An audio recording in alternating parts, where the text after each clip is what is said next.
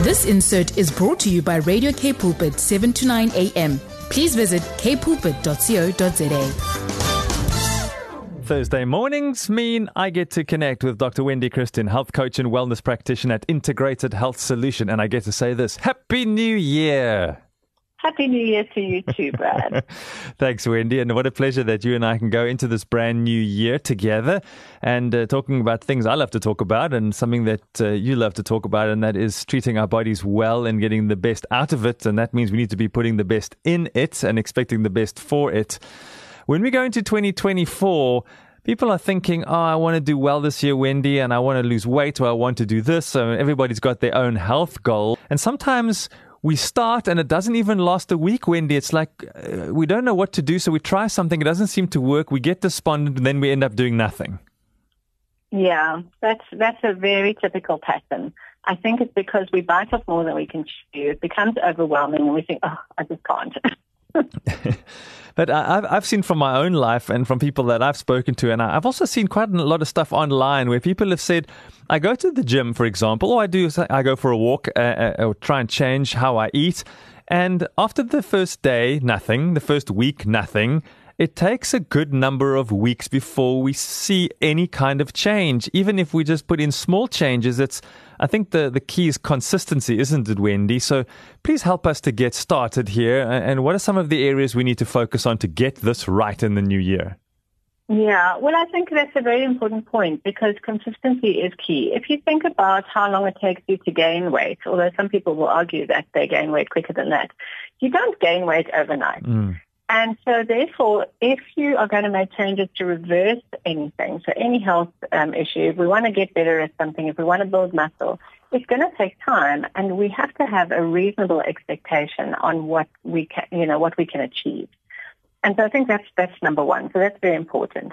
The other thing is that we have to break our goal down into something smaller so that it is achievable and that it doesn't become overwhelming. Because if you try and do every single thing, if you're going to try and eat well, sleep well, move well, change your entire diet, go to the gym and do 500 different exercises, you are definitely going to not be able to pull that off indefinitely. And so you can break it into small achievable chunks. I think that makes it much better for us. Well, let's start with eating, because we all eat. Not everybody has a gym membership, or not everybody's prepared to pull on their tackies and go out for a walk. But one thing we all have in common is we all eat. And right. if we make changes to that, surely these even small changes we're talking about, we can see changes even in our bodies, right? Just if we change our diet even before we've gone out walking. That's right.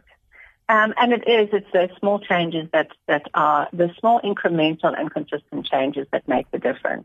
And we can do that. It's so easy to tweak a recipe or look for new recipes, try foods that we don't usually eat. We can increase our vegetable intake by trying a new vegetable every week. We're such creatures of habit. We generally tend to do the things that are easiest and quickest for us. And so we can leave out a whole lot of things because we're scared we don't know how to prepare it, or we don't know what to do with it, or, we might not like it. And so to stretch ourselves a little bit and to try that, I think, is helpful.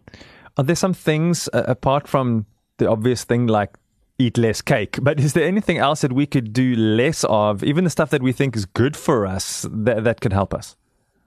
Yeah, I think we can reduce our intake of red meat. We can choose leaner cuts of meat as well, and poultry, so that we're not eating those very fatty cuts of proteins. We can also reduce our sugar intake, and we can try not adding sugar to anything. So something that I worked for me a long time ago, before I was even in the health industry, was I decided at a young age I wasn't going to add sugar to anything anymore, because then I could save it for if I wanted to have a biscuit or if I want to have something sweet. Yes. I'm not then having a double burden of sugar. And so that's a little way that we can make a change to save your sugar almost, or your sugar intake for things that you would like to have as well, and then you're not completely deprived of that item. I heard a conversation on television quite a number of years ago where someone was saying, I only have 1.5 teaspoons of sugar in my coffee, this person was saying. And then someone asked, well, how many cups of coffee do you have a day? And he said, sometimes up to 9, which itself was kind of shocking to hear. Then the person said, well, do you realize just take 1.5 and multiply it by 9? That's a lot of sugar that you're consuming, never mind the coffee. So all in all, this person was so overwhelmed, and it was a program where there were people were getting some health advice from doctors and whatever to try and turn their lives around. But when you look at it like that, we think, oh, it's just 1.5. And then the next thing you know, you've had a whole lot of 1.5s. That's it. Or I don't take sugar, but I have honey. Yes. And honey is also sugar, so we have to think, so one is more nutritive than the other, but we have to think, what are we actually adding to our food that we could leave out that could make a big difference? And those are small things that we can do. And if you're on 1.5 sugar, then you can't go, to none immediately. You can start weaning it down. You can start with 1 and then go to half, and then get yourself off completely.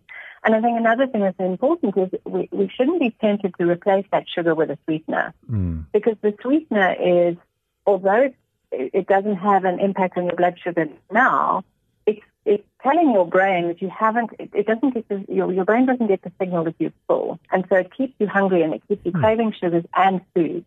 Well, that's interesting. And what about reducing like refined carbohydrates? We look at white bread and rice and pasta, those things that we probably, most of us consume in some way, shape or form. Should we be doing less of that? Yeah. And an easy change there would be to not change the food that you're eating altogether, but switch a white bread to a whole grain bread, or white rice to a brown rice, pasta to a whole grain version. So we can choose whole grain versions. You're still eating the same food, but you're just eating a healthier variety for your body. I think you've made it slower. It releases your sugar slowly. Yeah, you made a good point here, because sometimes just going ahead and doing a whole diet overhaul is just so overwhelming for people that we end up doing lettuce leaves and carrots, and then we get annoyed by day 2, and then we're right back to where we started, or worse, because we try and change everything. So I think from what you've said to us here, this is just try and make small changes that can actually make a difference. Yeah, and that's the most effective, because if you manage one area and you tackle one at a time, and then you realize, oh, okay, the whole grain pasta is not so bad, and then you start adding some extra vegetables, and then you work in layers, and you're much more likely to achieve a bigger change over the long term than you would if you had to try and, as you say, do a complete diet overhaul. Right. We've spoken about small changes for in our diets. Let's talk about some small changes, Wendy, to the way that we move. Here, the excuses we often come up with, well, I don't have a gym contract. So that can't be the only place in the whole wide world we can go and get some exercise. Exactly. So there's a lot more places that we can exercise than the gym. And it can be as simple as taking a walk after dinner. So, and you can, walk with your family then as well. A 20-minute walk after dinner would be enough to just move your body. We could change up our exercise routine. So if we're used to doing one type of exercise, we can add a different type of exercise that maybe exercises a different muscle group, but either maybe gives us a bit more strength or a bit more cardiovascular exercise that maybe is more relaxing, so yoga or Pilates as opposed to running a marathon. So we can really look and see what can we do a little bit differently. And we can also, many people think that you've got to exercise for an hour to have exercise. But you can jump on a trampoline for 15 minutes or 10 minutes or 5 minutes. But you do that consistently throughout the day, and maybe you do that 3 or 4 times, and you've exercised for half an hour. And so we can build these little things into our routine, and it's much more easy. It's much easier to maintain that. Yeah, you said something very challenging earlier on in the year when you told us that we just don't move nearly enough, and that an hour in the gym is actually not enough, because we're literally sitting all day and then go do quick 1 hour of exercise and then go and sit again. And I remember you telling us that's just not going to cut it. Yeah, no, it's not. So consistently moving throughout the day is going to be better than just doing, one day and thinking that's it for the day. We've got to keep our bodies flexible throughout the day. So we've touched on food, we've touched on exercise and making small changes for a big 2024. You also said we're going to chat about sleep. I know we touched on it a bit last week, but let's have a look at some of these small changes. So I think the small changes again is we need to start thinking about what are our current sleeping habits. Are we sleeping too much? Are we sleeping too little? Do we wake during the night? Is there a health condition that needs to be investigated? Some people aren't even aware that they have a health condition. There could be something like sleep apnea, or there could be some other health condition that could be causing a disruption to our sleep. And so we need to just pay attention to those things. If we're not waking up refreshed in the morning, maybe there's some investigation that needs to take place. And then another thing is, do we need to make any changes to our sleeping environment? Is our room too cluttered? Is it too hot? Is it not dark enough? Do we need to remove our televisions from our room? So again, those are little things that we can do that won't be overwhelming and could make a huge difference to the way that we sleep. Yeah, Wendy, I think what you shared with us today is so important because you're telling us we can actually find success with just some small changes, and that way we can stay motivated. Because I think the issue that we often have as we go into a new year, we try this didn't work, and we try one thing in isolation. I think we need to be imaginative here, and we need to try and incorporate as many of these small changes. And the stuff you've shared today is not really that hard. So I think we've all got it in us. So what's going to be the key here, just as we close, to actually make these small changes and still find that success? There's like an ingredient there. I don't know, is it discipline? Is it motivation? Like, what do we lack? Well, I think it's a bit of everything. So I think it is first an acknowledgement that there's something that you want to change. I think we have to assess our goals. We've spoken about goals before. Is what is your health goal for the year? What is it that you want for yourself? And use that as the motivator. And remember that you've got to keep the goal in mind. So you can't give up after the first failed attempt, because we're never necessarily going to get everything right the first time we do it. And we're not necessarily going to see a result the first time we do it. So we have to be consistent in that. And if you can keep your mind on the goal, I think that's the best way to be able to implement your changes consistently. Yeah, I'm so grateful we can start the year with Dr. Wendy Christien, health coach and wellness practitioner, helping us with some small changes for a big 2024.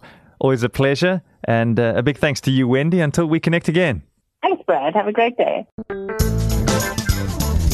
This insert was brought to you by Radio K Pulpit, 7 to 9 a.m. Please visit kpulpit.co.za.